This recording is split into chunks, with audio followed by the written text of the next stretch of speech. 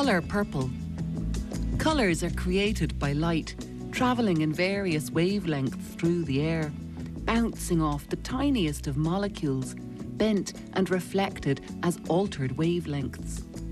When serendipitously some of these wavelengths bounce themselves energetically into the core of our own eyes, neurons fire to decipher and decode, and we experience the phenomenon of colour. And it is we who have allocated names for the segments of the spectrum that we see: violet, indigo, blue, green, yellow, orange, red. True colours to which we apportion linguistic tabs. Violet is at the shortest end of the spectrum of colours that are visible to our human eyes, a high energy colour, travelling through the air at wavelengths that measure around 400 nanometres. The colour purple is a mixture of red and blue. Because bees and butterflies can see much more than we can, their eyes are attuned to even shorter wavelengths still. Fluttering about through their aerial world, a red-tailed bumblebee or a meadow-brown butterfly will look down and see not only blue, green and yellow, but ultraviolet light too. Their eyes are engineered to see delicate patterns on petals and wings that are beyond the scope of our human eyes. Violet is somewhere right about in the middle of the colour spectrum that these little creatures see, and this is why it's a sensible choice for flowers to display themselves as purple. And so, as the vibrant greens of summer are melding into gentler golden hues of early autumn, wet fields are crowded with bobbing purple heads of devil's bit scabious. Hills are painted with purple heather. Coastal plains are brimming with the purple fairy bells of harebell. Hedge banks are lined with clambering tufted vetch, its deep purple pigments vivid still. Each of these are sending wavelengths out as messages. Come to me, bee. I have offerings that will please you. I have pollen to nourish and nectar to satiate your thirst.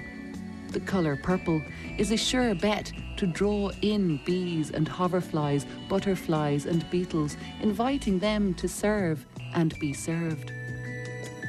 And in evolutionary terms, purple is a colour that the most advanced of plants have learned to be.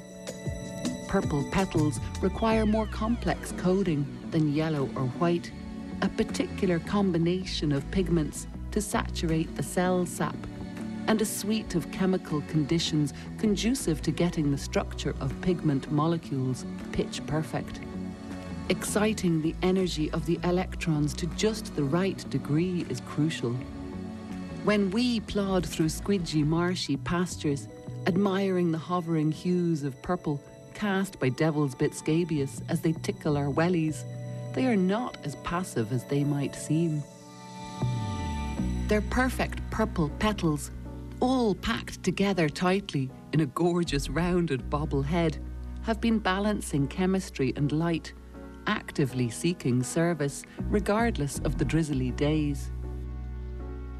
Exploring the coast at this time of year can be full of welcome surprises too. Behind the line of shingle and pebble piles, where sand and stone transition to solid ground, green-backed flower-filled macaire and calcium-rich coastal pasture are positively packed with big bell-shaped flowers of harebell. Harebell has a particular knack for selecting the most stunningly scenic coastal locations as their backdrop.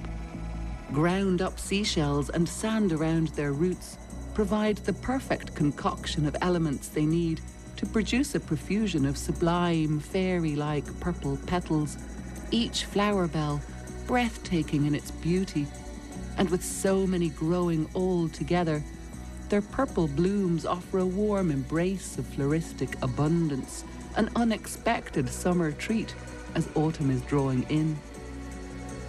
Up in the hills, blanketing scenic slopes, expanses of purple heather are in their element right now.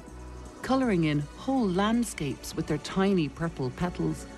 Each variety of heather, we have 6 in Ireland, is genetically pre-programmed to beckon in their pollinators in a slightly different hue.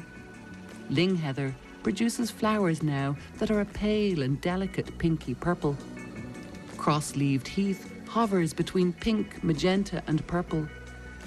St. Dabuac's heath, a rare heath that only thrives in certain portions of the west of Ireland, produces bright magenta tubular flower bells.